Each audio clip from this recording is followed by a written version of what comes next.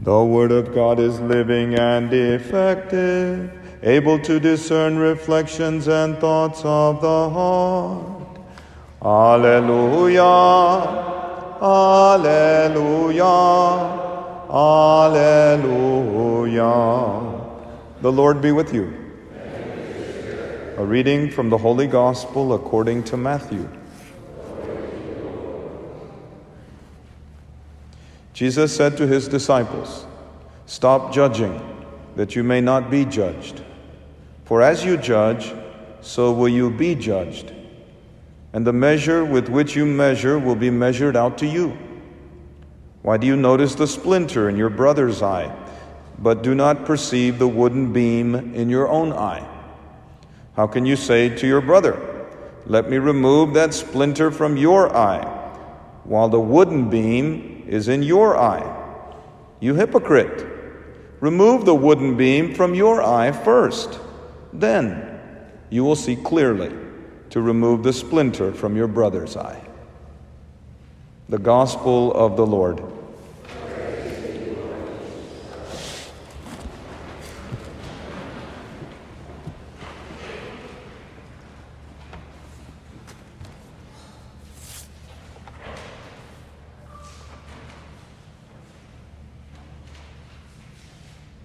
The higher up you go in any organization, the more you become the complaint department. When someone has a problem in the school, for example, they want to complain not just to the principal, but to the pastor. If someone has a complaint in the parish, they want to go over the pastor's head to the bishop.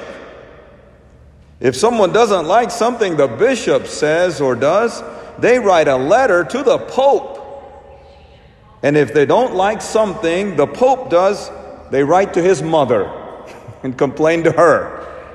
We all know that a man's boss is his mother. Just ask her.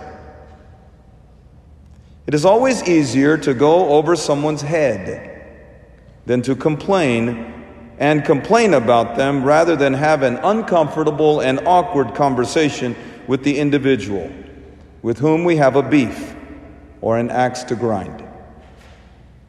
I wonder how many hours a day our poor bishop must spend responding to emails and letters of Catholics complaining about us problematic priests.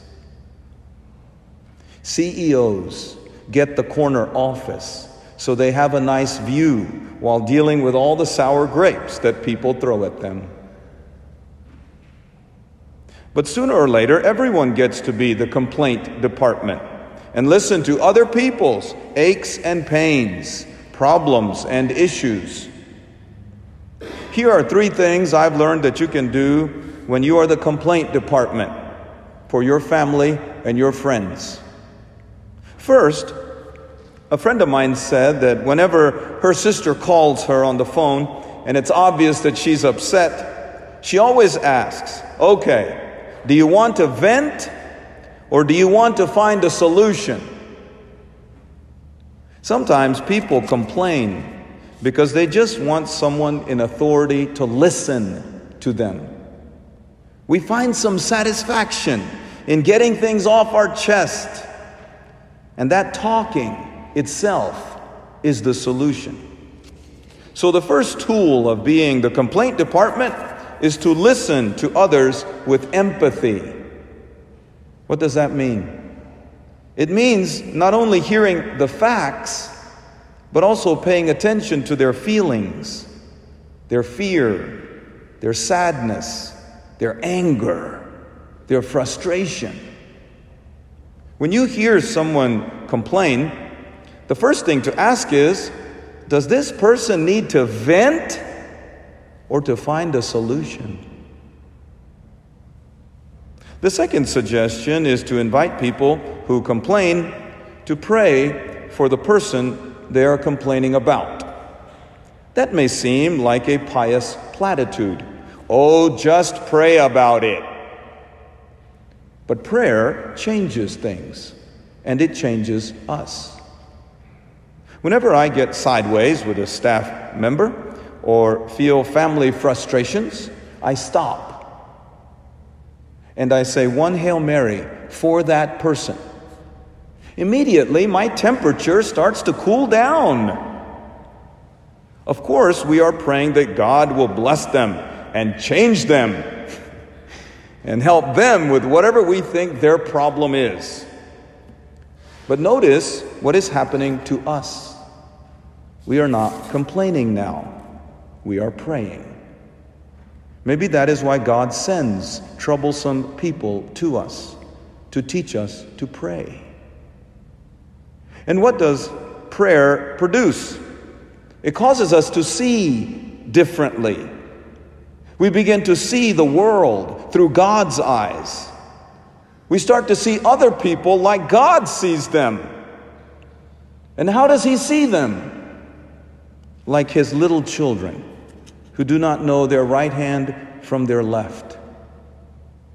Just like parents are very forgiving of their own children's mistakes, they'll forgive them 1,000,000 times. So too is God of our errors. When we pray, we start to see others like that. And that is a second tool of the complaint department.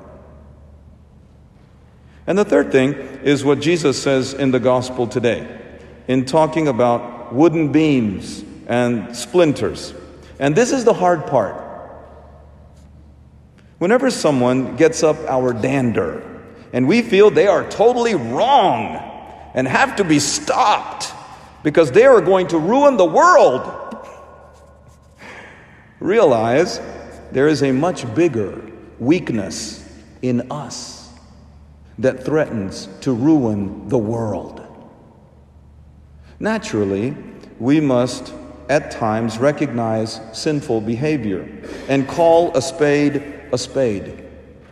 Jesus says as much in Matthew 18, his ecclesiastical discourse on fraternal correction.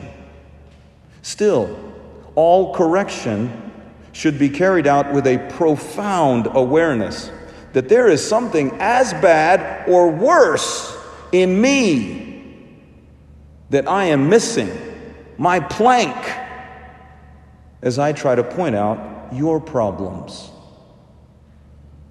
The third tool of the complaint department is to include yourself in that long list of woes and worries of the world. So next time you get a promotion as the principal or the pastor or the pope, realize you are now the complaint department. And that is why you get the corner office and you get paid the big bucks. Praised be Jesus Christ.